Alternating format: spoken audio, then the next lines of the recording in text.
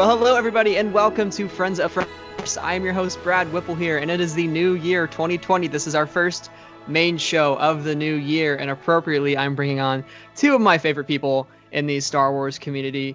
They are back to talk with me about all things Star Wars and fairy tales. It is the Girls with Sabers. How are you guys doing today? Good. How are you? Very, very happy to have you back, Emerson and Luthien. It's been a little bit since our Raylo episode, which was one of our top episodes here at Friends of the Force. So hopefully this one will be a big hit with the young kiddos nowadays listening to these Star Wars podcasts. Yeah, listen to what we say. We're old and we know things. Yeah, and we drink and we know things. And by that I mean I'm drinking a Sprite. Drink responsibly, children. Just some root beer. I'm drinking some chai tea latte. That is ambitious. I almost went with tea, but I knew if I did that, I would be up till probably 2 a.m. in the morning, just, twitching in my bed. I had to in order to get some caffeine in my system and not have a headache anymore. So I'm doing it medicinally. Can I say that to justify myself? Yes, I think that works. Anything to get rid of the headache, honestly. That's the important thing here.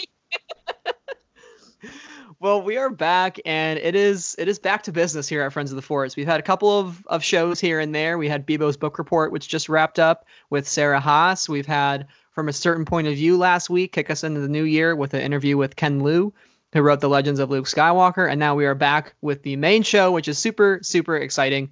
And before we begin today, I want to make a quick announcement regarding Friends of the Force, but moving forward with just the sort of slowdown in Star Wars content in general right now, we will be temporarily moving to one episode per week.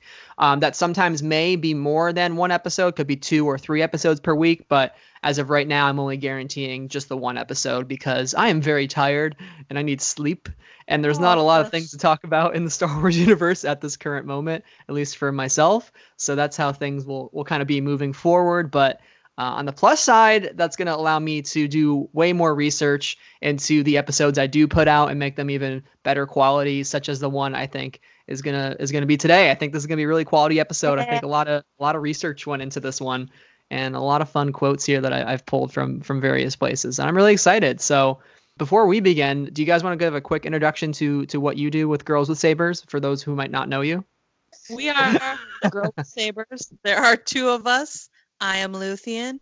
Emrys is my co-creator, co-owner of the channel, and we are just 2 gals flying through this galaxy, making content, loving the mythos, the symbolism, the fairy tales, everything, and we are planning on doing more than just Star Wars, but right now we fell into the Star Wars galaxy, and that's what we're breaking down and deep diving in.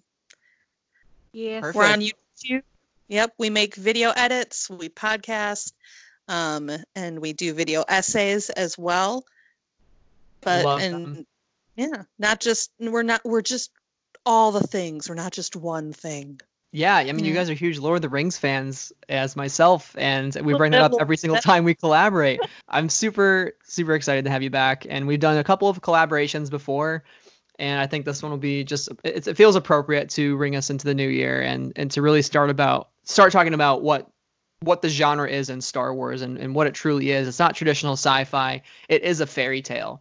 And That's what we're here to discuss today. We're going to be talking about what exactly a fairy tale is, how from Star Wars' first conception from the creator himself, it became a fairy tale, some of the importance of fairy tales in our own lives, whether we are children or we're adults, and also how endings in fairy tales can often go and can often affect us in ways we don't anticipate. So those are all the things that we're going to be talking about within the context of Star Wars. And we may even pull a couple of fun fairy tales that we've grown up with into this conversation. So stay tuned on that. One I didn't think I'd be talking about on a Star Wars podcast, which involves a very, very, very cute little duckling, in my honest opinion, but that's just me. Well, with that, we're going to get started. So we're going to define what a fairy tale is. So I find it kind of interesting when you think of Star Wars in this context. It's never been truly true hardcore sci-fi, and I don't ever think George Lucas envisioned it that way. But when you think of the word fairy tale, from my point of view, what really determines what a fairy tale is and isn't is the more fantastical and far-fetched elements of those stories. You get like, more of the happily ever afters. They're not necessarily rooted in reality because they are so fantastical and they are so magical in a way that it kind of expands your imagination in a way that you've never felt before. And it's meant to do that. It's meant to take you out of reality and to almost give you a sort of escape from the harsh realities that we face on a daily basis, versus something like a legend that is more rooted in it's more rooted in reality and could be true. But when you start to actually merge fairy tales and legends together, you can actually get some of those more once upon a time tales that are rooted in historical truth. And I think that is something that Star Wars does very, very well. What are you, from your point of view, how would you guys define the fairy tale genre? I think before I looked up any definition or anything of that nature, to me, fairy tales were something that fed the imagination, that would explore what could possibly happen and be. And unlike science fiction, because science fiction, like you said, kind of has the same premise, but science fiction almost explores man's relationship with technology and science, like it explores what scientific evidence and theory could become and warns us of the inevitable or the possible, where fairy tales are more rooted in magic and more about man's relationship to the unknown and the supernatural, instead of what he could understand, which is the scientific. So to me, I feel like fairy tales are more about transformation, more about the power of romance, and more about the idealism of what we want and how we view life. It's to give us hope in dark times. Yeah, do you have anything to add to that, Luthien, in regards to what Emrys was saying in terms of fairy tales are really about giving us hope? She said it best, concept. Which is why I let her go first. I mean, she really said it more eloquently than I could. I completely agree, where there's no scientific element to it. Like, that's not at the forefront. You see that especially when you take Star Wars, for example. There's certainly scientific elements, but all of it isn't, it's not holding on to this realistic idea of how things can happen in space. Like, there's no sound in space. Things wouldn't blow up like that, blah, blah, blah, blah, blah. Like, it is more rooted into the story and the mythology that is taking place rather than its scientific truth here. Right. So, like Emrys said, as far as fairy tales go, it's more about the magic, more about the hope, more about not that science fiction can't be these things, but it's way less technology bound, I guess you should say. So what you're telling me is when I watch Star Wars, I shouldn't be concerned with if bombs can fall in space like that. I should just enjoy it for the real meaningful elements. It reminds me, I'm sorry. It reminds me of a conversation in the commentary of The Lord of the Rings. We'll always go back to The Lord of the Rings. Sorry, but absolutely. We will. Any opportunity. But John Howe was talking about how a lot of people were talking about how the fell beast should not have that amount of wingspan, the way that he drew him, because it would be impossible for them to fly.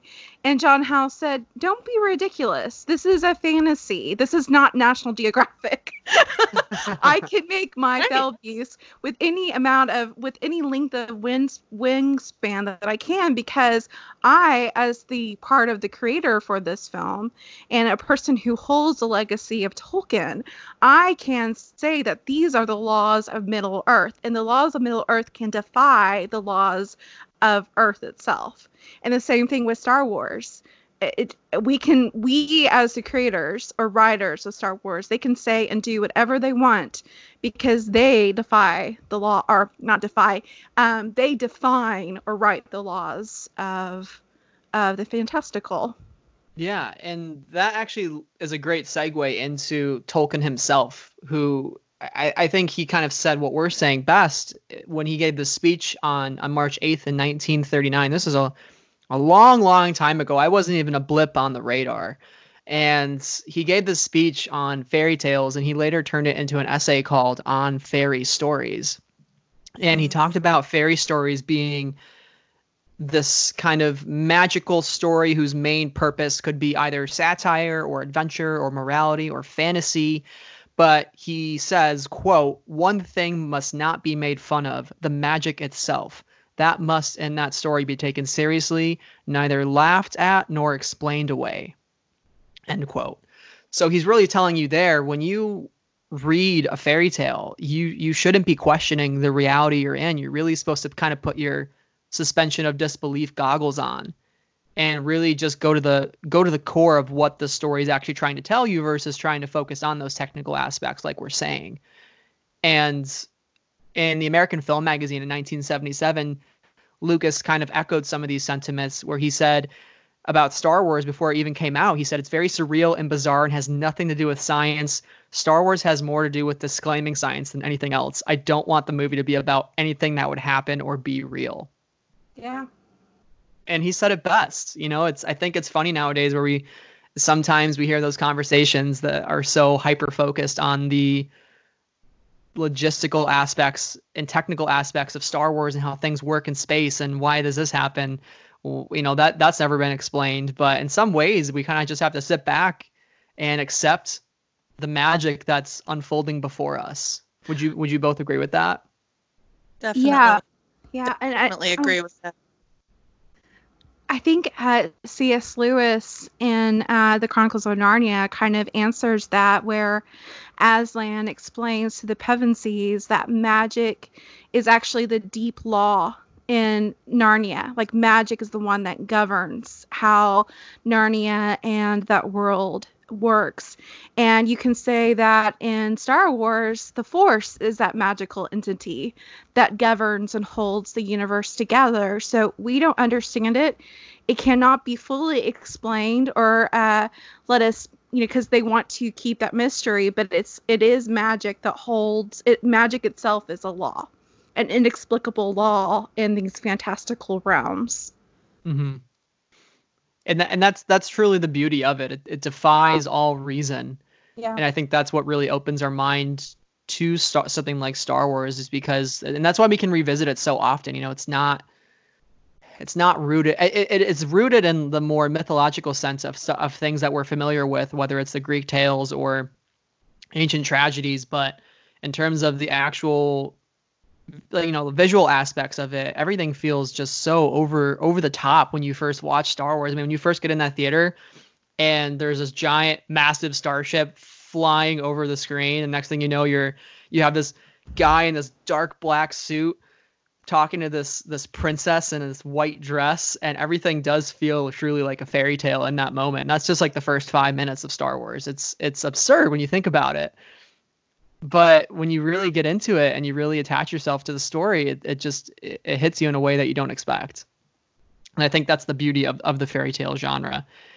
In something like a Star Wars that is more scientific in a way, or sci-fi, the way that Flash Gordon was, or the old Buck Rogers movie serials, with the hero's journey on top of all of that.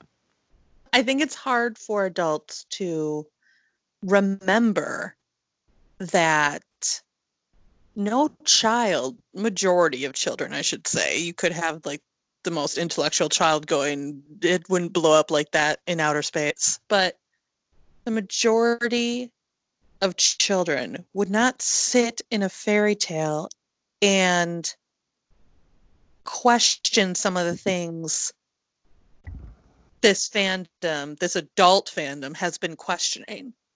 We forget about the magic. Well, first of all, it's why we love Star Wars, to name a movie. It's why we love the Star Wars franchise, period, even into adulthood. It's because it reminds us of how we felt as children. The majority of this adult fandom has seen Star Wars as a child. and it's carried on in that fandom has carried on into their adulthood. It's like the Polar Express, where the kid doesn't believe in Santa anymore, and he doesn't hear that bell ringing until the very end of the spoilers, till the very end of the film, and he finally hears the bell because he believes. And it's the same thing. Like, people are going too deep into what is, in this world possible. Like, you can't equate real world things to a fantasy. You just can't. It's never going to measure up to you because everything's going to be wrong. Like, check the real world at the door, because the Star Wars A Galaxy Far, Far Away, Middle Earth, Narnia, it ain't it. It doesn't play by the same rules. So just let the magic be the magic. Let the bombs fall on a Star Destroyer. Let things do their thing. I mean, let a ship ram into another ship at light speed. Like, it doesn't play by the same rules, and kids aren't going to care. Kids don't care. I didn't sit watching A New Hope with a Star Destroyer going over my head, going, "Oh my God, like, none of this could be earthly possible." I went, "Oh my God, this is amazing." And I'm 9. I'm 8 or 9 years old watching this. Like, so let's still have that childlike wonder when it comes to fantasy or science fiction, to be quite honest. I mean, well, it's very similar to what John Cocteau, who directed did he direct it? Yeah, directed the 1946 Beauty and the Beast film, where the prologue says he invites the viewers to be children again, to like put aside their rationale and their realism, and accept the fact that the heart of a man could reside in the skin of a beast. I mean, like, you have to put your realism by the door and watch fairy tales with the magic of childhood, just as Luthien was saying. Yeah. And speaking more too on Tolkien, it's funny that we're talking about Tolkien again with Star Wars, but it's pretty incredible because he's saying all the same things that we're saying. And in the speech, he mentions that children they don't understand these fairy tales no more than adults do. Yeah. And it's almost like this, he describes it as this appetite that we have that's kind of innate to ourselves as soon as we're born. And for like when you're a child, it's just all this artificial stimulus, but you're taking it in and you're developing this taste for the fairy tale, for these stories that are going to live with you forever. But that taste doesn't actually decrease as you age. It actually increases. It actually gets stronger. But the beauty of it is that no matter what age you are, these things can still speak to you on the same level as if you were 4 or if you're 40. Yep. And that's the beautiful part of it. And that's why I think Star Wars does so well and why it has survived so many generations. And it's why it was brought back into pop culture, is because Lucasfilm and Disney recognized the chance to retell the story for a new generation. And it would work. There's going to be a whole generation of kids that grow up in the next 15 to 20 years where the sequel trilogy was their first fairy tale, their first Star Wars fairy tale. And it's going to be just as near and dear to their heart as the original trilogy is for many, many people who are in their 40s or 50s. And it's crazy to me to think about a kid growing up and Ben Solo being like as much of a household name as Darth Vader, isn't that kind of crazy to think about in some ways? And that's how far we've come in this franchise. Ben Solo all the way. Absolutely. Obviously, in 15 to 20 years, he'll be back to life, but that's a different podcast. Let's hope a little less. But let's go back to where it all began. So, George Lucas himself, simply put, I wanted to tell a fantasy story. That's what he wanted to do with Star Wars. He made THX 1138. That's his first film. It comes out in 1971. And he realized after he made it that it was almost like too real. It was like too real in regards to the problems we were actually facing in our real lives. And he talked about how we're always in this constant state of frustration, but that when you watch THX, you might be more depressed than you were before. So he's like, I want to make a film that gets rid of those frustrations. So then he goes on to make American Graffiti, which comes out in 1973. It's one of the most successful films financially of all time. Made, I think, 160 times its budget. It's huge, hugely successful, and that sets Lucas up to make Star Wars. Again, he realizes that he still wants to make yet another film, kind of like in the spirit of American Graffiti, because with American Graffiti, it kind of appealed to this lost generation of teenagers in the 1960s, and he wanted to take that one step further and find that lost generation of children. The children that he says were growing up without any kind of fairy tales. And he says that these kids need fairy tales in their life. It's important for society. And he talks about that in the book Skywalking, written by Dale Pollock in 1983.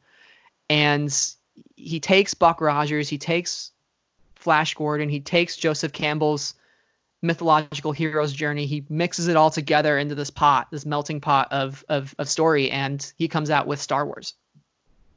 And in that same American Film Magazine interview, he says, rather than do some angry, socially relevant film, I realized there was another relevance that is even more important: dreams and fantasies.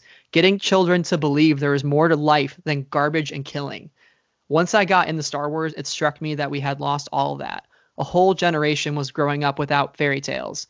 You just don't get them anymore. And that's the best stuff in the world. Adventures in far off lands. It's fun.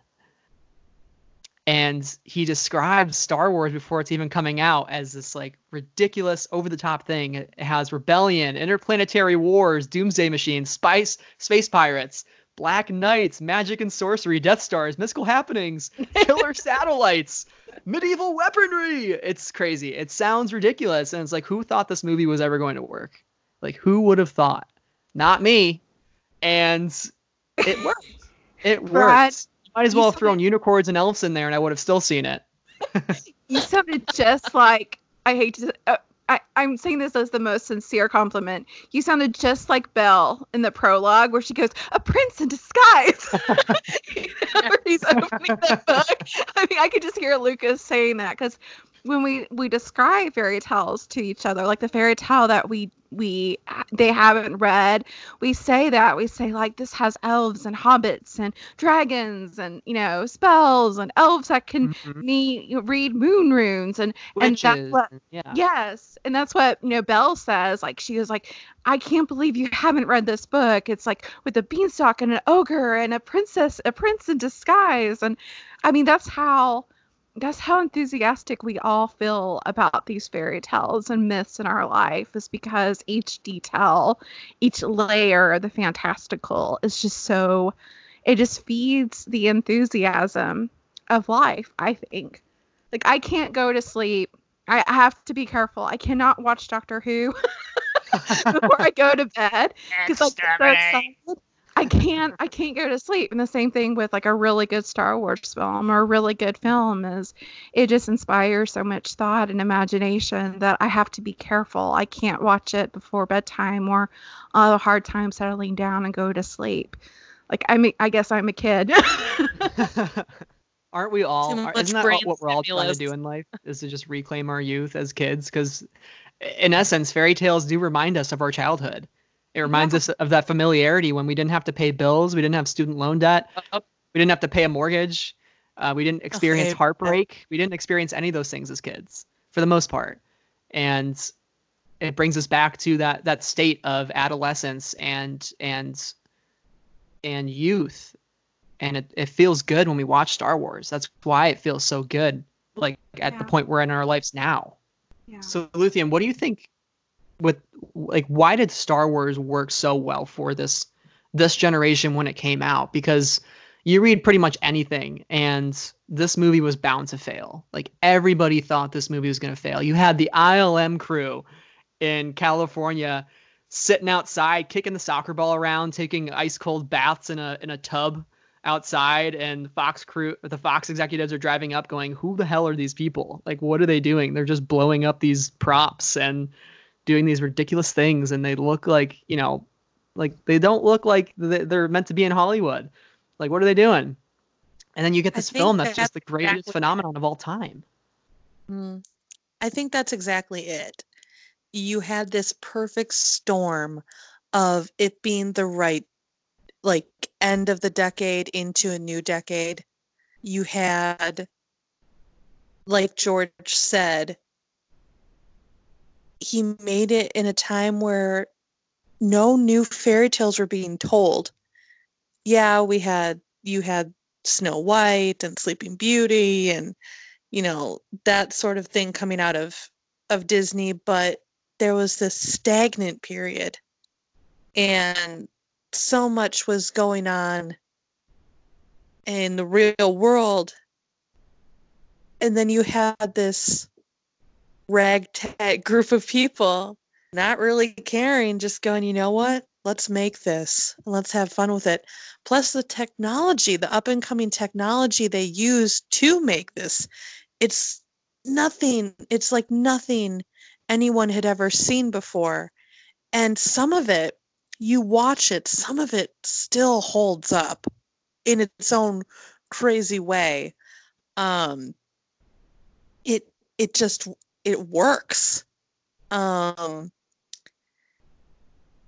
It's also, the writing there was camp to it, but there's something about Kasdan. I feel exuded that Star Wars banter back and forth, where it was just enough for a kid to understand and laugh at, and it was enough for an adult to understand and laugh at and get it. And again, it was a perfect storm of everything coming together and just clicking. You had the trio of Carrie, Mark, and Harrison, and I love it that they were formed into the trio before they were hired. So if one of them didn't work, the whole trio wouldn't have worked. And there was like another trio up to be Luke, Leia, and Han, which is gnarly to think about. But they did their testings and screenings and all that, and the three of them just worked well together, and then that was the trio we got. It's just everything. And I think it had that wonderful magic because of Joseph Campbell's hero's journey. It's a journey that even in the real world we can all relate to, man or woman, like gender aside. Everyone can relate to that in some shape or form. And even though that wasn't, explained to a T in Star Wars, I think that's why it had a wonderful magic to it, because even though we had a male protagonist and Leia in her own way definitely was a female protagonist, but she wasn't forefront like Luke was. I mean, this was truly Luke's journey. Everyone could relate to that in some way. Everyone had that yearning for something more. Oh, I'm stuck on this sand planet and I have to go to Tosh Station to pick up some power converters, but I just want more for my life. Mm-hmm. Everyone can relate to that. It's magical for little kids. It's magical for adolescents. It's magical for teenagers who are just 17, 18, wanting something more, and they see Luke Skywalker stare into the twin sunset and go, God, I can relate to that. It's magical. It's magical for so many people, and it sticks with you. Why? Because your hero's journey through life never truly ends. That's why it fascinates, and you always see something new when you watch it, and it's so nostalgic. And it's one of those things that, before streaming and, before DVDs, you couldn't just pop it in. So when it, came on TV, like, I'd always just have it on. I've seen this movie probably 100 times, but it's one of those things that's comforting too. It's like coming home. Mm-hmm. it just resonates with you. You remember where you were when you first saw it. That's half the battle of being a fairy tale, is being that profound in somebody's life that that person remembers where they were when they first watched it. Mm-hmm. Absolutely. And Lucas said, I was trying to get fairy tales, myths, and religion down to a distilled state, studying the pure form to see how and why it worked. Yep. That right there is the quote. That's why Star Wars sticks with us. It's everything. Lucas just didn't make a movie to make a movie that was flashy and pew pew. And yes, you can definitely attach to Star Wars in that way. And I certainly probably did on a surface level as a kid, but like subconsciously it was giving me these morals of good versus evil, right versus wrong, in the context of these characters, in the context of Luke Skywalker and Leia and Han Solo, all who have different motivations but still fight for the right cause. And that's why it works. And when you look at something like the hero's journey, it talks about in the Hero with 1,000 Faces, it talks about supernatural wonder and fabulous forces, mysterious adventures, the power to bestow boons on his fellow man. Like all these really like out there terms, like fabulous, like supernatural. And that's why Star Wars sticks with us right when we see it for the first time. It truly, like what Lucas did, I can't emphasize enough, and you guys have been saying it as well, is like he changed every single story we've ever been told. The impact that Star Wars had on our pop culture is something that will be felt forever. It is going to be the types of stories we look at back in the day from Mark Twain and Mary Shelley and all these other authors who have created works that still to this day we study and look to for guidance in creating the next generation of stories. And it's incredible. And before we get really into the actual nitty-gritty fairy tale elements of Star Wars, I'll give one more quote here from Harrison Ford. He's even said, and Harrison Ford's like the grumpiest guy, right? Like he wants Han Solo to get killed. Like kill Han Solo. I don't want to play him anymore. Get rid of him. Only took him 30 years to finally do it, And he said in 2015, before The Force Awakens came out on the Jonathan Ross show, I don't think of Star Wars as science fiction, really. What I understood about it was from the context of the characters that I was one kind of a fairy tale setting.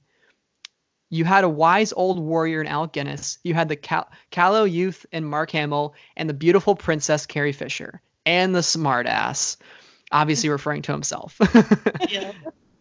And if we haven't convinced you enough that Star Wars is a fairy tale, the franchise literally began with the words "a long time ago in a galaxy far, far away." That is a fairy tale opening. That is the once upon a time version that Lucas instilled in his Star Wars universe. And that's why it works. That's why people were captivated. They were literally captivated from the first words on the screen. They were bought in immediately if they weren't when they had seen the previews. That's all they needed. That's brilliant. So that's one element of why Star Wars is a fairy tale. The long time ago in a galaxy far, far away. I would say some other elements of it, I think most importantly, and I always say this, is Star Wars is a love story. And it's Valentine's Day, folks. If you're listening, this is Valentine's Day. What better way to be spending Valentine's Day than to be podcasting or listening to a podcast, especially for you single folks. Shout out. So Star Wars is a love story. We get Padme and Anakin, we get Han and Leia, and we get Ben Solo and Rey. And yes, that's canon. It is canon now. We can say that is canon. Yes. It's great. It's a great feeling, guys. Since the last time you were on here, we couldn't say that. Now we can say it. Reylo is canon. They kiss. They love each other. Deal with it. Deal with it, folks. Sunglasses, come on. Deal with it. Yeah. Whether it's not even a romantic relationship, just a familial relationship, we all seek belonging. We seek belonging with friends even. And we need that kind of love in our life, whether it be, again, romantic or platonic. And I think that is so, so important. And Star Wars being set, again, in this, rooted in this kind of historical way, with the Empire being very similar to the Nazis, in a post-World War II world, and during a Vietnam era, and having the farm boy and having the princess and having all these different characters that seek love, and love is kind of what disrupted the galaxy, is pretty moving. It's it's what makes Star Wars, in my opinion. Yeah. It's interesting that you said, how it was for the generation of whose parents went to World War II, because if you look at the fairy tale that generation had, it was Wizard of Oz. That was like the big movie that helped people pull away from that. If you go back to, like, I was watching, what is that documentary, like Empire of Dreams, and Mark Hamill is basically comparing himself to Dorothy in The Wizard of Oz, that she was this farm girl from Kansas and then she swept away into this magical land. And that's what you have. You have this love story of friendship and family, of Dorothy meeting the Tin Man and the Scarecrow and the Cowardly Lion. And that's basically who Luke meets. He meets not the love of his life, but he meets the family, which carries him through this adventure. Yeah, absolutely. And even thinking to, you're saying fighting for family and fighting for love, I think to Rose's quote in The Last Jedi is not about fighting what we hate, but saving what we love. Yeah. That's like the very first battle in Star Wars. Is they're not, I mean, yes, they do blow up a battle station full of millions of people.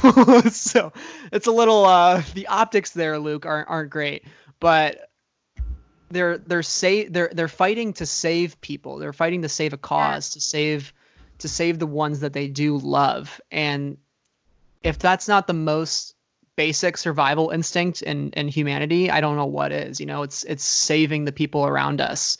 It's fight or flight. When people we love are threatened, we want to save them.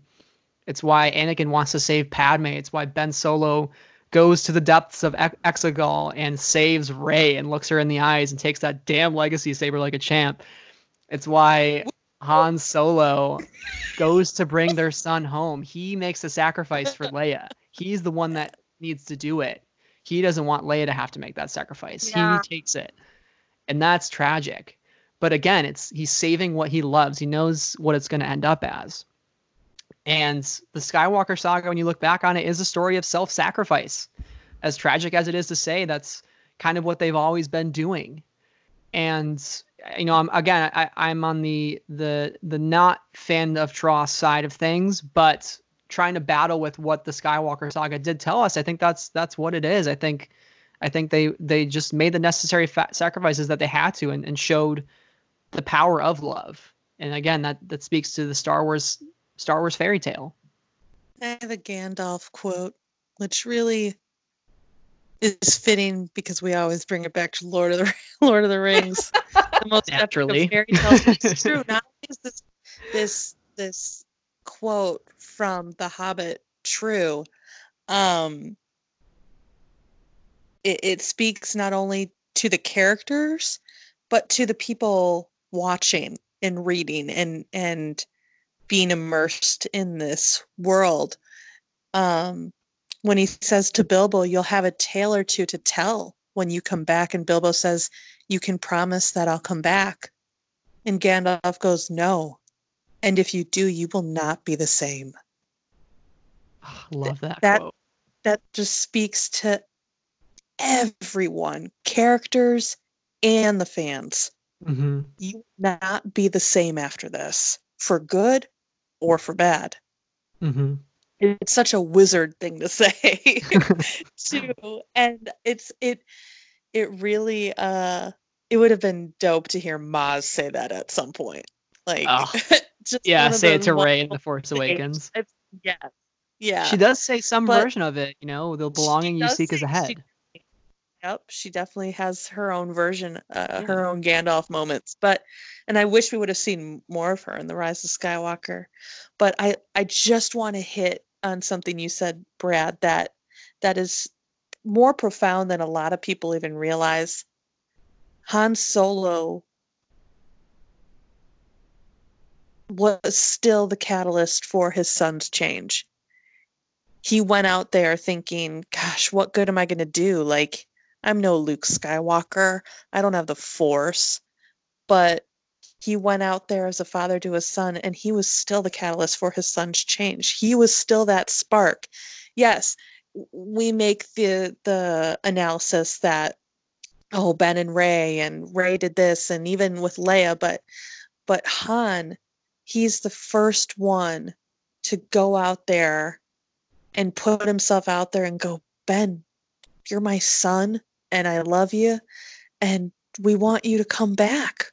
Like, we'll take you, open arms. Like, all is forgiven. We just want you to come back. And look, yes, Kylo Ren, Ben Solo, killed his father, but it split him to the bone. And immediately afterwards, you see Leia sit down, and not only is she, like, because she can't keep her feet, you see that, and we come to find out in subsequent interviews that not only is she doing that because she feels in the Force that Han is dead, but she feels the regret and anguish her son feels in that moment, and it's too much for her to handle. She feels his pain and agony over what he just did, and I wish that was more conveyed in the films. Like, when you read that's what she felt, and it was either in the novel or in interviews, but once deeper dived fan understands what's happening, you look back and you're like, oh yeah, I can see that now. But that's only because we know. Like, half this fandom doesn't know that that's why Leia sat down. They only think Leia sat down is because, oh my God, my estranged husband's dead. Like, yeah, you know, you just had a father walk out and sacrifice himself for his son. It's very powerful, but Ben was never the same after that. And I think Han Solo knew what he needed to do. He God, says, yeah. I'll help you, anything. I'll do Yep. anything you need. Yep. And in that moment, they have that kind of silent exchange. And in my headcanon is Han Solo's like, I'll let you kill me because I know I will always be with you. Just like Luke says in The Last Jedi, I will always be with you if you kill me, because you're going to feel that regret. Because if you don't kill me, you're going to kill thousands of other people with no sort of remorse. But when you kill your own father, that's a life-changing metamorphosis experience. Well, it's just like Anakin killing Padme in a way. I mean, he didn't directly kill her, but the thought that he killed her changed him forever. He was obsessed with it. It's such a Gandalf meeting, encountering the Balrog moment too. Like, where was that encounter? On a bridge, and Gandalf sacrificed his life so the Fellowship could escape and get to Lothlorien. So, and you have that same parallel. Han died on that bridge and went into that chasm, but he returned again, sort of like a Han the White, making peace and guiding his son back on his journey. Like, look, I sacrificed my life because I love you. And Kylo Ren is still dead. Ben Solo is alive. And Ben was able to repeat that moment and do what he should have done on that bridge. He should have. He was about to just give his saber and submit it over to Han, but he didn't. He let his dark side again take over, where it was beautiful that he could reenact that in The Rise of Skywalker, because he threw the saber instead and therefore baptized his cracked spirit so he could be reborn as Ben Solo. So it's just this beautiful parallel of the saving wizard. I mean, even Han in The Force Awakens acts as the wizard, or acts as the wise mentor on the monomyth cycle for Rey. He's the one that tells her, the Force is real, and describes to her the supernatural that she's about to encounter as she moves to the extraordinary. So really, Han is not a literal wizard, but he's the metaphorical wizard and acts as the wizard in the sequel trilogy. Probably my favorite part of The Rise of Skywalker is that scene. And you bring up Gandalf the White. I need somebody to write the fic where Han Solo returns with a full white beard and white robes, just like Gandalf. Somebody write that, please. I will read it. I'll give you the upvote on Archive of Our Own. I'll do anything you want. Just please write it. Yeah. Super down for Han it. Solo's the worst wizard ever. And look, I mean, from Harrison Ford's mouth, it was in the documentary The Force Awakens, the cinematic journey. He says, "I want to be a living sacrifice for Adam Driver's character."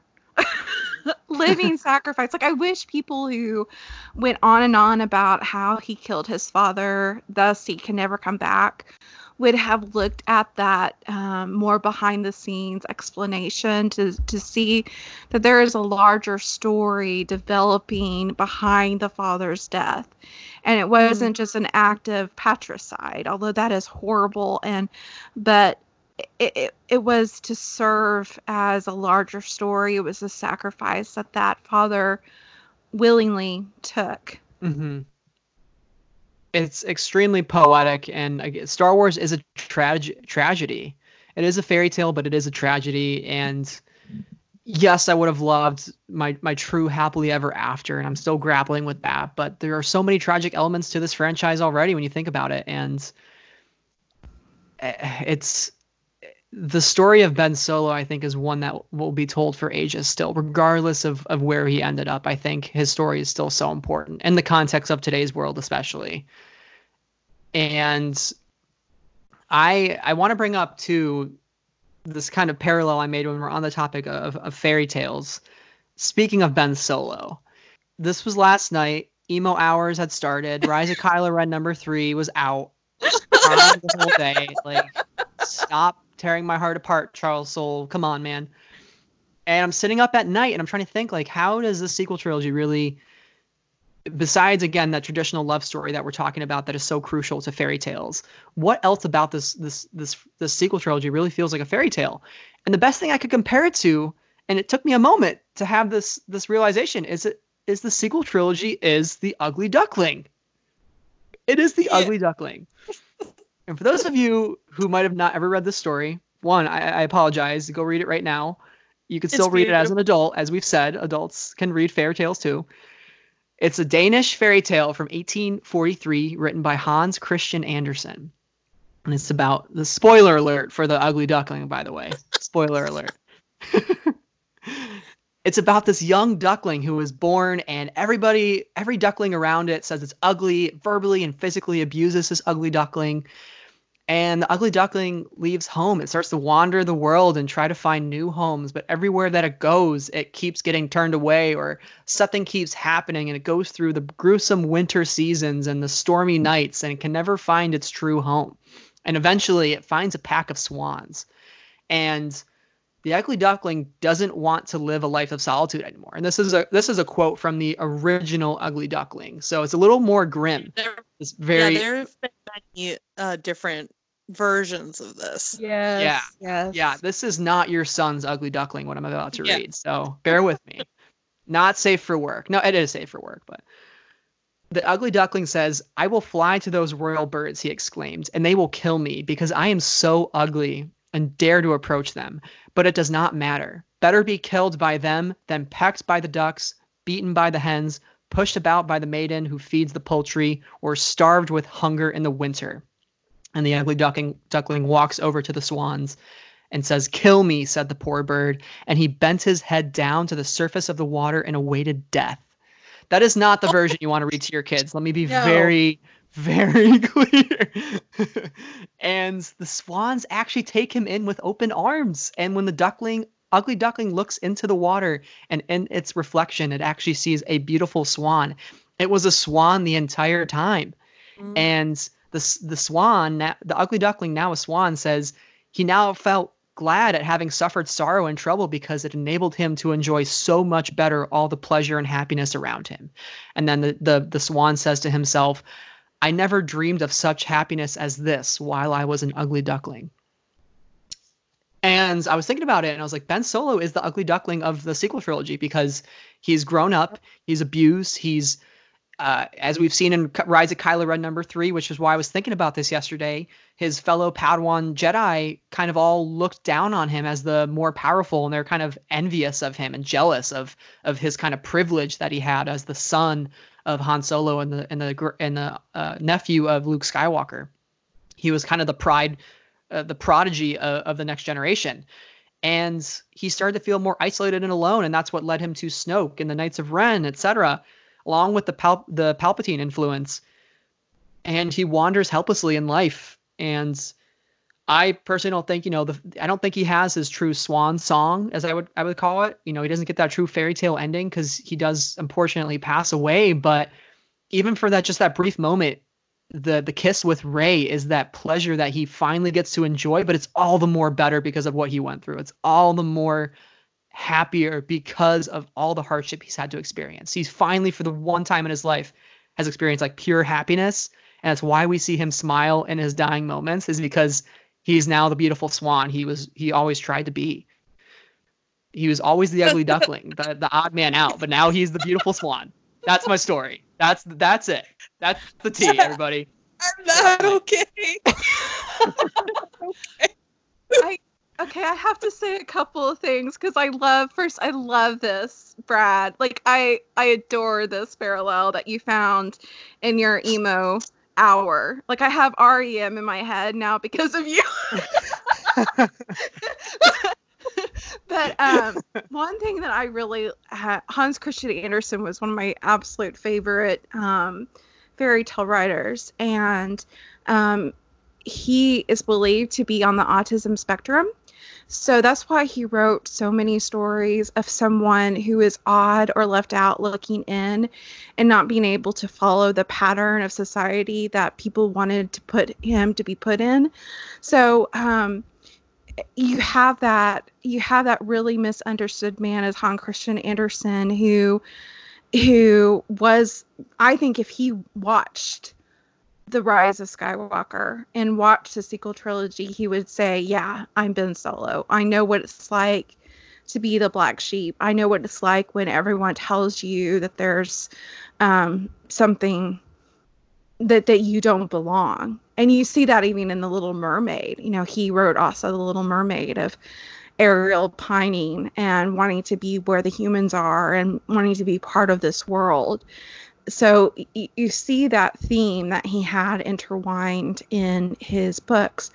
But what is beautiful, and it's going to sound like a huge promo for the Girls with Sabers, but if you forgive me, Brad, I'm going to go ahead and say it. Please, it's called Friends of the Force for a reason. Promote yourselves as much as you like.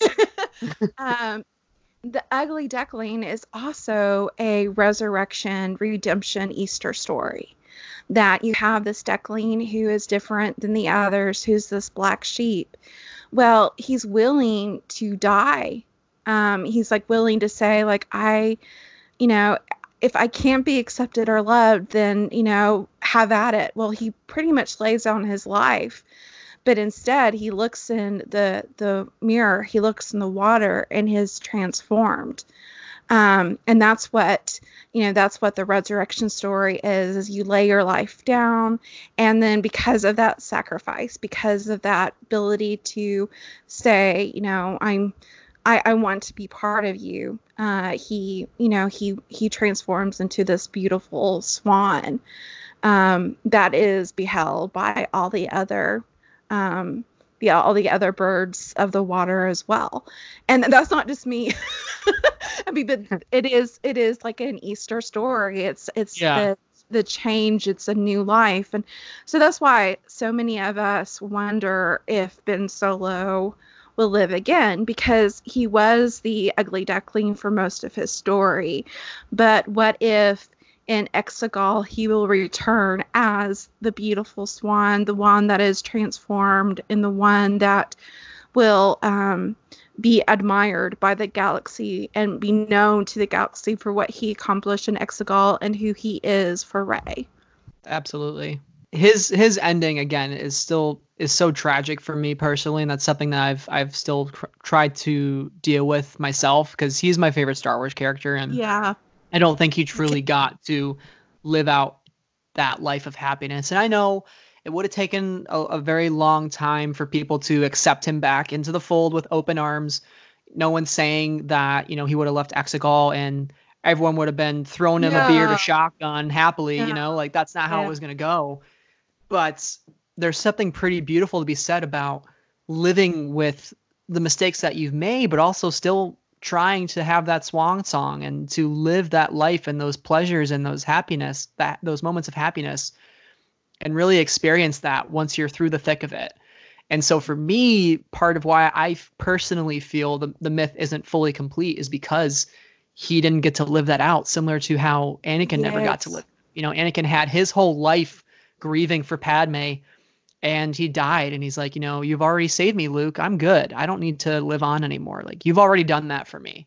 But for Ben Solo, I feel like, yes, he was saved, but he had a lot more to accomplish after his death. He had a lot more to atone for and to wander the galaxy and kind of even the scales in a way. So that's why I feel like it's not fully complete. But again, I think you're right, Emrys. He is the ugly duckling. Like, he's always been an ugly duckling in his story, and I think that's why I've related to him, you know, and that's all feel like outsiders at some points in our life, and I think that's why he's a relatable character. I've pulled another Lord of the Rings quote from my brain space. Absolutely. To help, since we're discussing all this, like all of it's coming, like flooding back, going, I'm your first fandom. Like it's crazy up in this big old brain of mine. But the minute you said I'm still despairing over Ben Solo's fate, my brain went, I can help. And it pulled another quote from The Lord of the Rings. And of course it's Gandalf, because he is ever so wise. It is not despair, for despair is only for those who see the end beyond all doubt. We do not.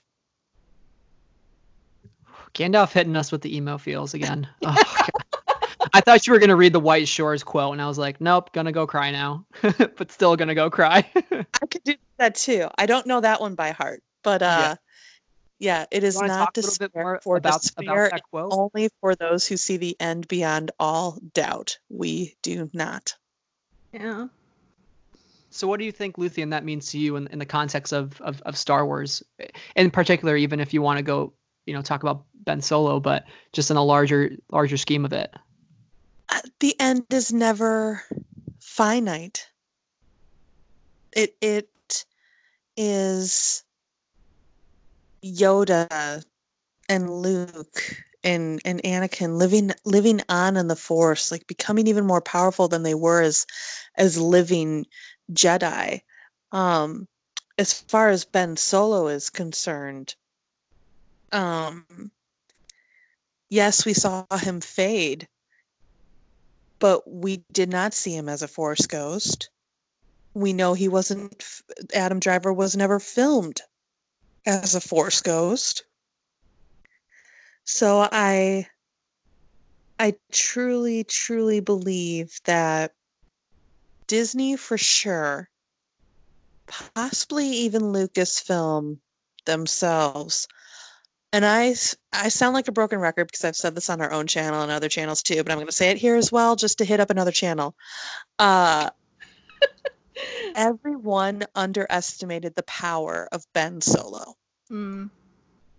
And how, even as Kylo Ren, how this character as a whole would resonate with so many people. Forget about the people who just think he's an emo crybaby. Look at what the love for this character has done after The Rise of Skywalker. It is bananas. And that has to be addressed. That's something that cannot be just swept under the rug. So it's not despair, for despair is only for those who see the end beyond all doubt. We don't know that this was the end. Truly, it hasn't even been acknowledged. It wasn't acknowledged in the film, and it certainly hasn't been acknowledged by anyone else yet, unless, you know, we're all just kind of waiting tooth and nail to, you know, or like biting our nails to see what the novel is going to say and how the novel is going to reference this.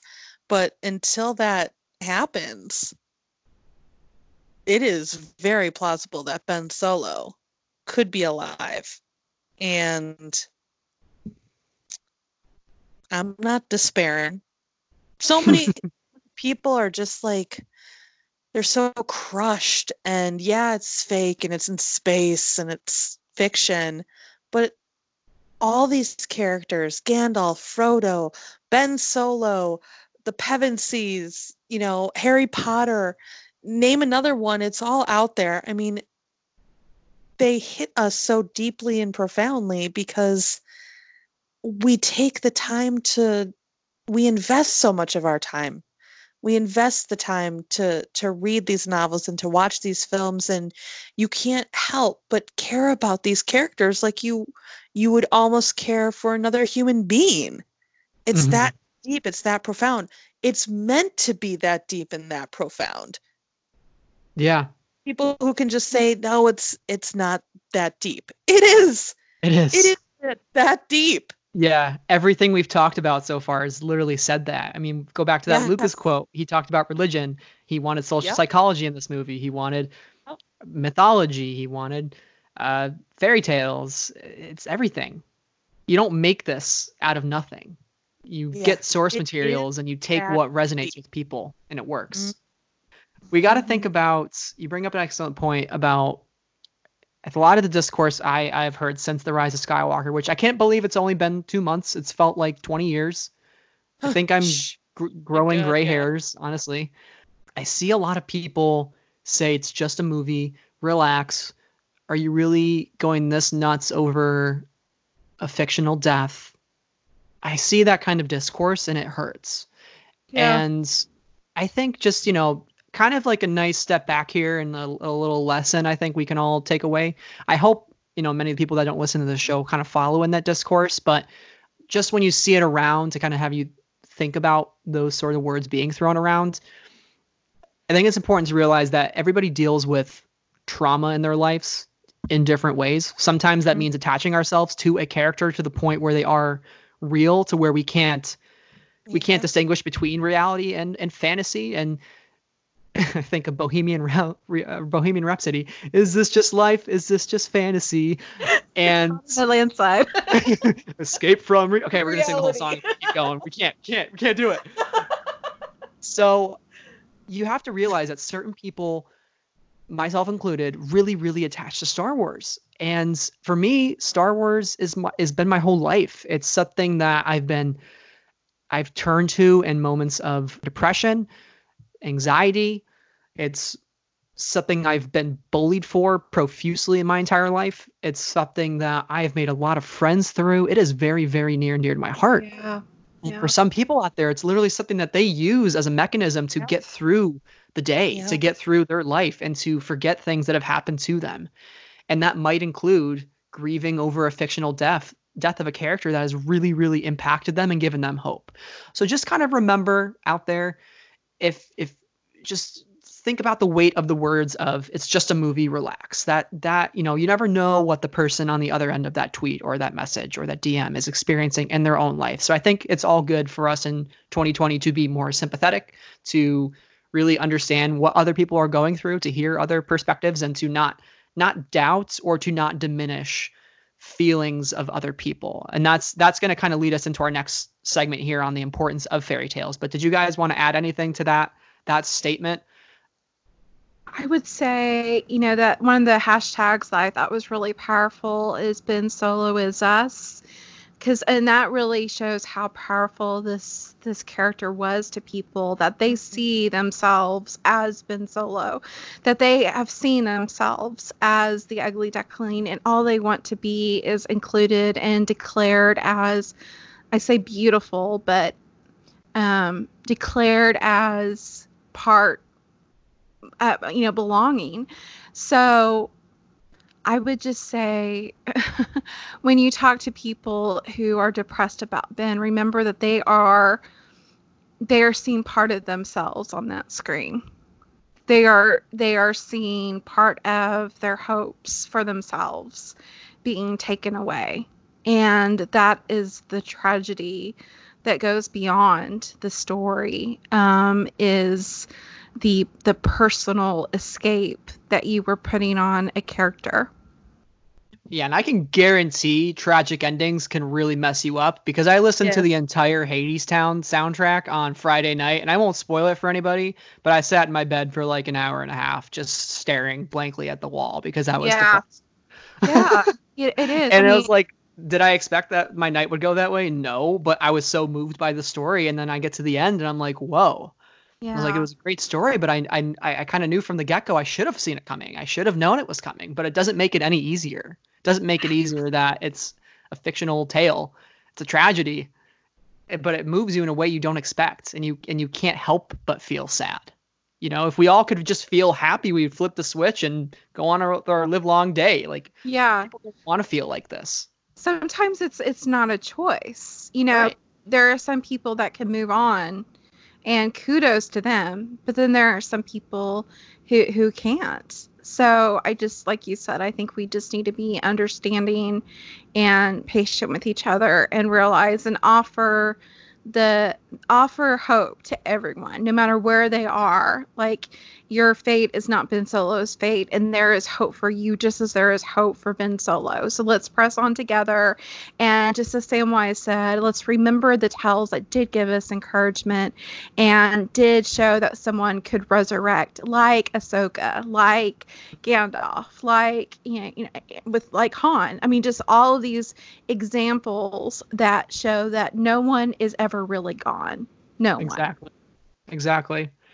Now we're going to turn to the importance of fairy tales, and we've already gotten right into it, and I think this is the perfect time to really dig down into more of the psychological elements of a fairy tale. And we're going to kind of approach it from two different directions. We'll approach it from the creator, George Lucas, and we'll also approach it from a psychology perspective regarding this article that came out from Telegraph in 2018, and it featured an interview with Sally Goddard Blythe, who is the director of the Institute of Neurophysiological Psychology and the author of The Genius of Natural Childhood: Secrets of Thriving Children. So let's start with Lucas first, and this was a quote that, again, he gave in that book Skywalking that came out. George says, "Children get the message. They know eventually they'll have to leave home, take risks, submit to trials, learn to control their emotions, and act like adults. What they don't know is how to do these things. Star Wars shows them." And then he also says, "Children see life as a never-ending series of challenges and obstacles. Luke grows up and realizes his potential. It's a ray of hope for kids who fear there'll always be little forever." So what Star Wars is truly telling us is, through the hero or the heroine, kids can figure out that they may walk the similar paths as these heroes. They may face these obstacles. They may face these challenges. They may turn to the dark side even temporarily, but they realize at the end of the path, it'll be okay. It'll be fine. They'll make it through, just like Luke Skywalker did. And that's why I think some, could be potentially troubling that Ben Solo died, is because in regards to these sort of redemptive arcs that we keep getting where the Redeemer is dying, I kind of wonder what that teaches our children. Like, shouldn't we be teaching the children that you can redeem yourself from your past mistakes and live? Like, you don't always have to die. So I think that's kind of where you get into some trouble with these stories. But what do you guys think of these quotes from Lucas? I mean, he's really saying that Star Wars, again, isn't just a movie. It's actually showing the upcoming generation how to choose between right and wrong, and how to set up their own sort of moral and ethical principles in life. It gets so simplistic in A New Hope to show a character like Han be all about the money, and then at the end he basically says screw it and comes back and saves his friends. It gets that simplified. It's not all about the money. It's not all about the greed. It's not all about fame and glory and this and that. Like, he came back because he truly cared about his friends. And like, I find it hard to find other things to say about that, but it's so profound when you start picking it apart in that way. And that is what everyone can understand, not just kids. But adults too. As far as kids are concerned, you know, you can't help but be struck by something like a fantasy like Star Wars. And then if there's just one kid out there who gets to be of adult age, like 18, 19, 20, and is put up against something of having to either choose his friends or her friends or money, and they remember that Han chose his friends.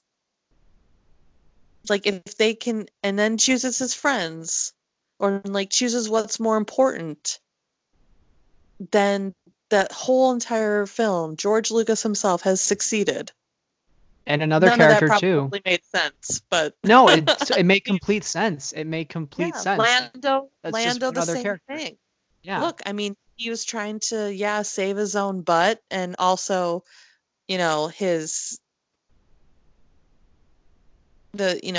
people he was entrusted to, but again, like he chose to help his friends in the end. Yeah. Character like Leia shows us that no matter what happens to you, you can always maintain hope. Yeah. Mm-hmm. Character like Finn, even if you're brought up a certain way in a certain environment, you can break free of that. Character like Rose, you can lose your whole family, much like Leia, but you can still fight for what's right, and you can fight for a better future. Mm-hmm. One of my favorite quotes about all of this is from G.K. Chesterton, and Chesterton was the one that in the early 1900s wrote a huge essay on the importance of fairy tales, so much so that Tolkien and C.S. Lewis allude to him so much. They're like, we don't know. Like C.S. Lewis actually said, I don't know where my thoughts began and Chesterton's ended, because they basically borrowed so much of what Chesterton had to say about fairy tales. But he said, fairy tales do not tell children that dragons exist. Children already know that dragons exist. Fairy tales tell children that dragons can be killed. Dragons being what Campbell says are the things that hold you down, the things that prevent you from getting the treasures in life, and that you have to kill your dragon or you will never get to the treasures that the dragon is hoarding. We see that with Bilbo. And we see that with Eustace and the Voyage of the Dawn Treader. We see that over and over again, where the dragon is hoarding what we need to get. Well, that's why we have fairy tales, is to encourage children to be brave. In those moments where you have to face your own dragon, be brave and do what is right. Do what is right in what we have taught you, and the morality that we have taught you, because basically that is the origin of fairy tales. Fairy tales were told to teach kids morality. Now sometimes that was messed up reality. Like, you talked about how fairy tales, the original version of The Ugly Duckling, is probably not for children's ears. Well, a lot of the original fairy tales, like Cinderella, Snow White, Rapunzel, Humpty Dumpty. all of those an adult should probably know that they should go with Disney and then go back to the origins when you're a teenager adult, because it will mess with people. But that's what fairy tales are, is to instill morality and principles and virtues that a child can reflect upon. Like when he sees someone being mean to him or his friend, he can remember Luke Skywalker and say, instead of firing back at this person and being hateful and angry, what I'm going to do is I'm going to show compassion to this bully. I'm going to stand up for my friend. I'm going to stand up for myself. And if it becomes too overpowering, I'm going to get an adult to step in for us. I mean, those are dragons that children face over and over. And you can have that discussion with a child as an adult. Say, okay, what does Luke Skywalker teach you? And why is that good to show compassion, et cetera, et cetera? It's just, there is so much discussion that we need to have with watching Star Wars and with children, and discuss what can be taught through these fairy tales, these modern myths that we have right now. Mm-hmm. the fairy tales teach us how to slay the dragon. Like you said, not that dragons exist, and I think that is the importance of Star Wars. It tells us that there is evil in the world. If we want to translate it, one for one, evil is in the world. Star Wars tells us how to fight it, or how to save love. So from the perspective of Rose, so that is important. The kinds of stories that get told in the Star Wars universe do have implications. Yeah. Again, it's the difference between reading the original version of The Ugly Duckling and maybe the more lighthearted kid version of The Ugly Duckling to your child. Like, which one do you want to show them at a young age? So depending on how the stories within Star Wars are presented, it could have serious psychological implications for a kid growing up. And even for an adult, as we've seen, a lot of adults, myself included, are grappling with the kind of ending that I wanted that I didn't necessarily get. And that's tough. And it takes a little bit to get through that. I'm not hating on the movie for ridiculous reasons similar to what happened after Last Jedi. I'm kind of feeling a certain way because of, again, like how these stories actually truly affect us. Not for like, technical reasons like we've been talking about earlier in the podcast. We're not trying to dissect the magic and point out the flaws in it. We're just trying to make sense of the fairy tale that's being told. Well, and people who feel like they didn't get the fairy tale are validated.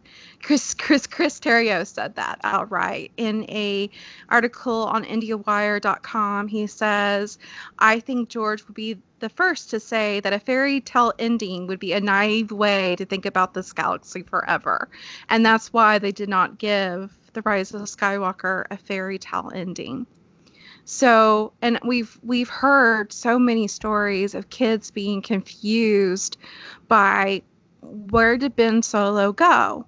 What is the point of him returning if, he did good and return? What is the point, Dad? Or what is the point, Mom? Mm-hmm. So it all has to be on, like you said, the parent really has to look at the tell and ask themselves, is my child developmentally ready to talk about this, to talk about how Ben Solo could come back and why he didn't come back in this movie? What is the message that they're sending?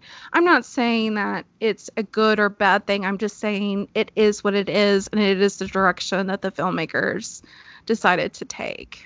Yeah, and to be very, very clear too, if there is also the opposite side of things where people may be very uplifted by Rey's story, and that for somebody out there, that fairy tale ending might suit their needs perfectly, and there might be a little kid out there who sees Rey's ending and really attaches to it in some way. So that's totally possible. We're simply speaking from our own perspective, but it's not right. We're not right or wrong. It's just kind of what we've been experiencing. I want to make that very clear. But and everyone's everyone's experience is different, and that is real world grief. So many people, and Emrys and I, we made the decision as a team to have it spoiled for us because so many people were coming to us after the premiere like, oh my god. So we were going to take a step back and go dark, but then we're like, people are coming to us grieving right now. We gotta help. We gotta help. It's over 1,000 messages we got. Wow. All over the place. YouTube, email, Twitter, Tumblr, Insta. I mean, it was all over the place, coming out of the woodwork. And so we spoiled ourselves. And so our grief over the situation, we had to deal with that differently than a lot of people, but that doesn't negate the fact that it was a type of grief. Even I dealt with mine differently and much quicker than Emrys did. But everyone's was different. And that's neurological. Like, we kept saying to people, do not let people make fun of you or talk down to you about you're grieving a fictional character, because your mind does not know the difference. Neurologically, your brain is looking at a screen and seeing a real life human being die, quote unquote, die, perish. fade away. And then there's no closure to that either. So you become sad and you have all these feelings. Your brain is recognizing that as grief. So what is it doing? It is sending the stages of grief on your way, and you are handling that just like you would handle it anyone else in your life perishing in such a way. So exactly, you're going to have to go through that, and there ain't no rhyme or reason to it. You could hit anger and go right on into denial and then flip right back to anger. Like there's no rhyme or reason to it. You are going to hit some stages, regress to different stages, move on into like skip a couple. Like you are going to have to take as long as you need to get over this, because it's going to be different. It's going to be different. Like I said, I got over mine pretty quickly. Emrys, it took a little longer, but that's not right or wrong. It is what it is. And there's no making fun of it. It is neurological. Your brain does not recognize it's fake. It took me about probably till last week or 2 weeks ago when I was like, all right, I'm good. Yeah. You know, it's like a full month. That's a full month. Over a month. You know, it takes a while for these things, you know, and we've attached ourselves to these characters for 5 years, but the story for 42 years. Yeah. So, you know, combine what could be perceived as the flaws of the movie with the ending of a franchise. It's like it was a recipe for discourse no matter what. And it was, people really have trouble grappling with endings. It's too finite sometimes. But the great thing is that we're going to get a lot of other Star Wars stories in our lives very soon. Like you said, there were people who loved Rey's story. Like you look at those pictures of the little Reys out there hugging Daisy Ridley at the premiere of The Rise of Skywalker, and even at the after party, and continuing to do so. You have our friend on the Star Wars Refuge channel, and she made a beautiful video about how much Rey's story through The Rise of Skywalker meant to her. So I think it is important to look at another perspective and see, like you said, Brad, the how the story did positively impact our friends and community out there, because it did. I think we should not turn a blind eye to that. We should open our ears and our eyes up and go, this movie is important to people. Just if we're saddened by it, that's one thing, but people also take refuge in it, and that's a beautiful thing as well. Yeah, absolutely. It's all about the conversation, and I love seeing other people's tweets, and I'm like, okay, I didn't really think of that particular scene or that particular line in that fashion, and now I'm maybe changing my tune on it a little bit. And that's part of it. You know, it's not the name calling, it's just a movie, chill out. That's not the kind of discourse. It's here's what I love about the movie. Oh, that's really interesting, you know. So that's the kind of conversation that really is positive and uplifting for the community as a whole. You're so right, Emrys, and I think it is really important to acknowledge that this movie did mean a lot to a lot of people, and it was a fairy tale ending, and we are simply just presenting one perspective. Yeah. Like what I said about Chris Terrio, I'm sorry if it caused a negative but I think what he's trying to say is, I didn't go the idealistic Disney route because I was trying to add more gravitas to the story. But that doesn't mean that the story isn't positive or beautiful for other people. Right. It means that some of this gravitas has hurt part of our community, but that doesn't mean that we can't be uplifted by it as well. It is, everything has a pro and con to it, and everything has its own beauty. And the only way we can get past is to open ourselves up to the community and be teachers and learners at the same time. Exactly. And speaking more on the power of fairy tales, I'll go now to the final quote from Goddard Blythe, who is the psychologist that I mentioned. She says, the important thing to remember is that children take on these stories at the developmental level they are capable of. In fairy tales, it's always clear that this isn't the real world.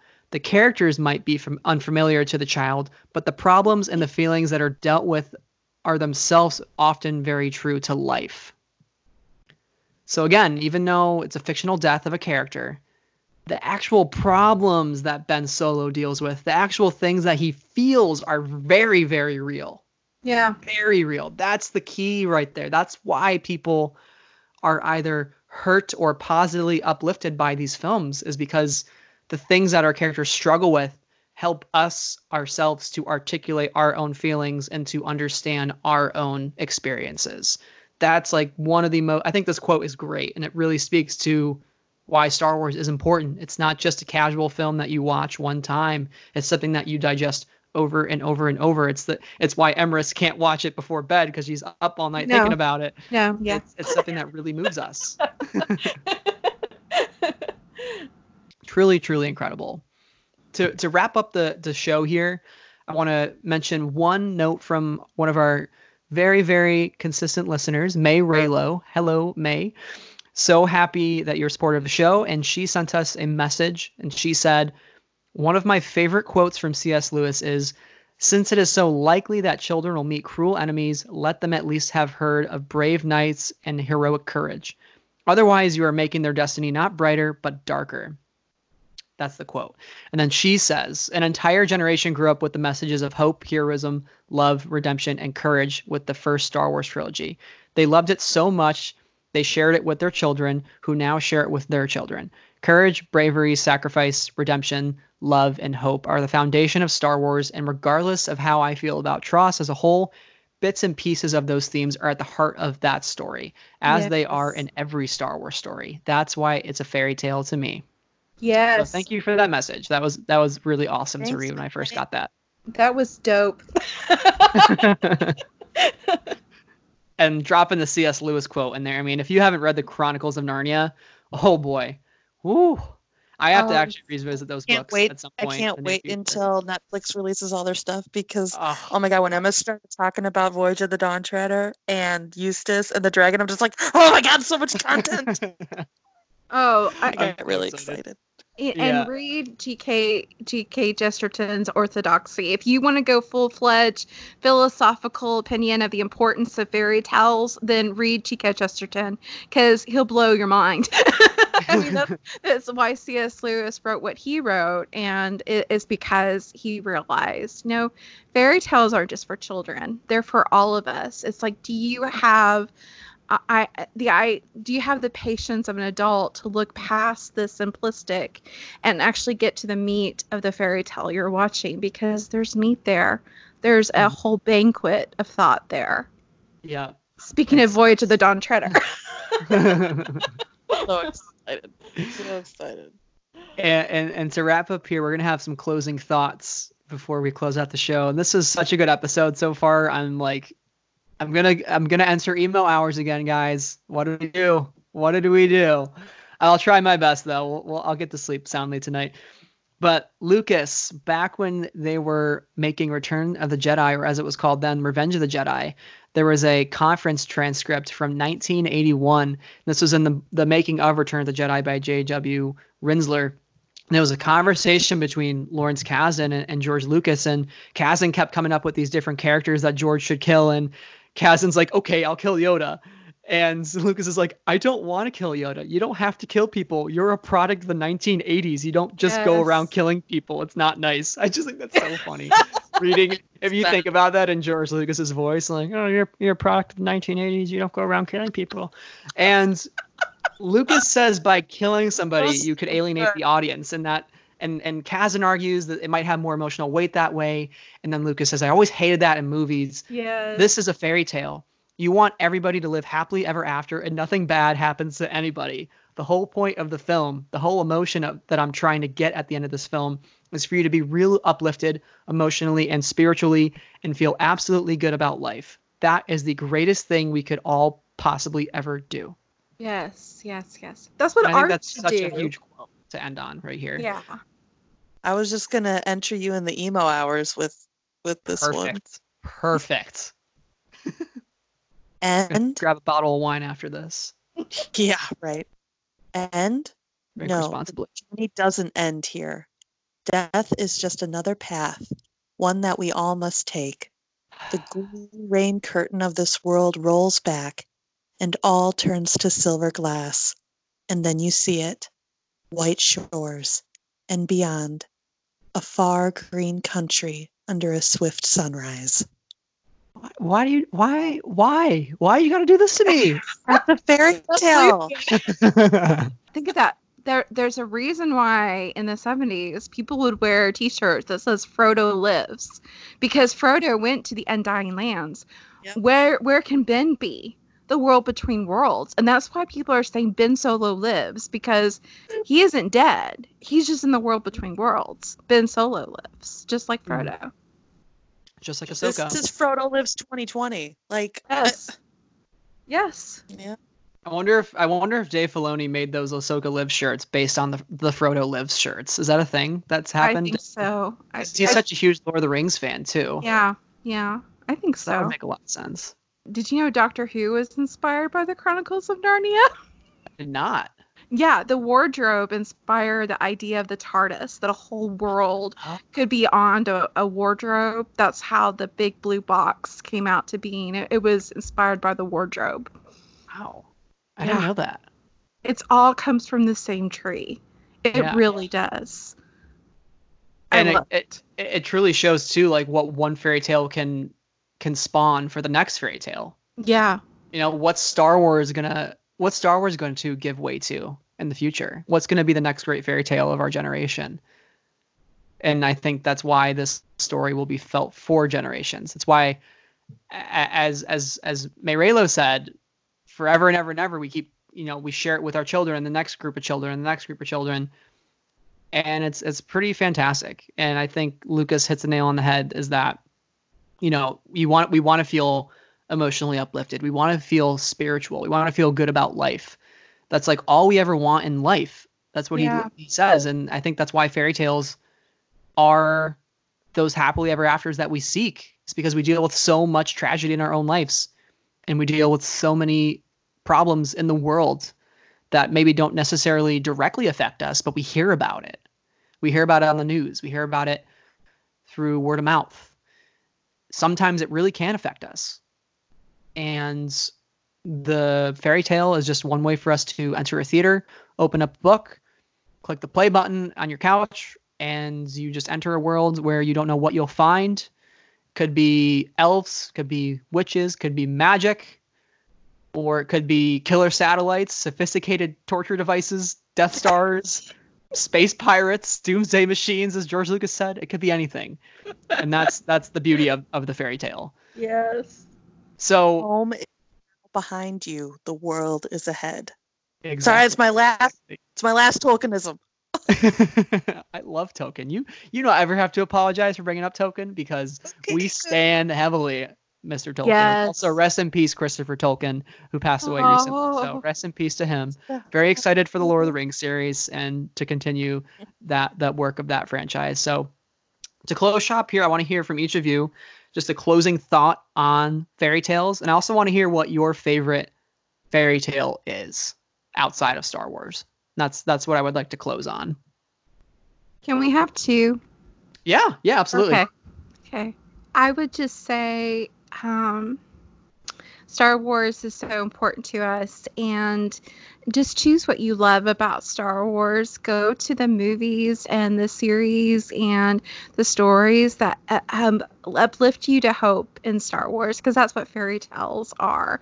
And there's just so many of those beautiful stories in the Star Wars universe. So focus on those.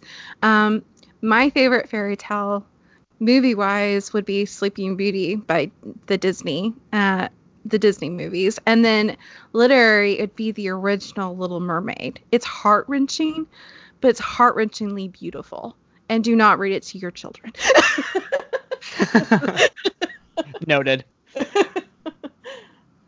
One of my favorite quotes about fairy tales is from Lewis Carroll, who wrote Alice in Wonderland. Actually, the best gift you could have given her was a lifetime of adventures. And that's what a fairy tale is is an adventure. Star Wars is an adventure. Lord of the Rings, Narnia, Harry Doctor Potter, Who. they're all Doctor Who, Sleeping Beauty, Beauty and the Beast, Snow White. It's all an adventure, and it's different for every single viewer and reader and watcher, and listener. But that doesn't mean it's any less poignant. That's why it's so poignant, because it means something different for everyone. And that's what I love about them. It transports you, it wraps you up for an hour or two or a lifetime. And it helps us become who we're meant to be in the world. I love fairy tales, and I would have to say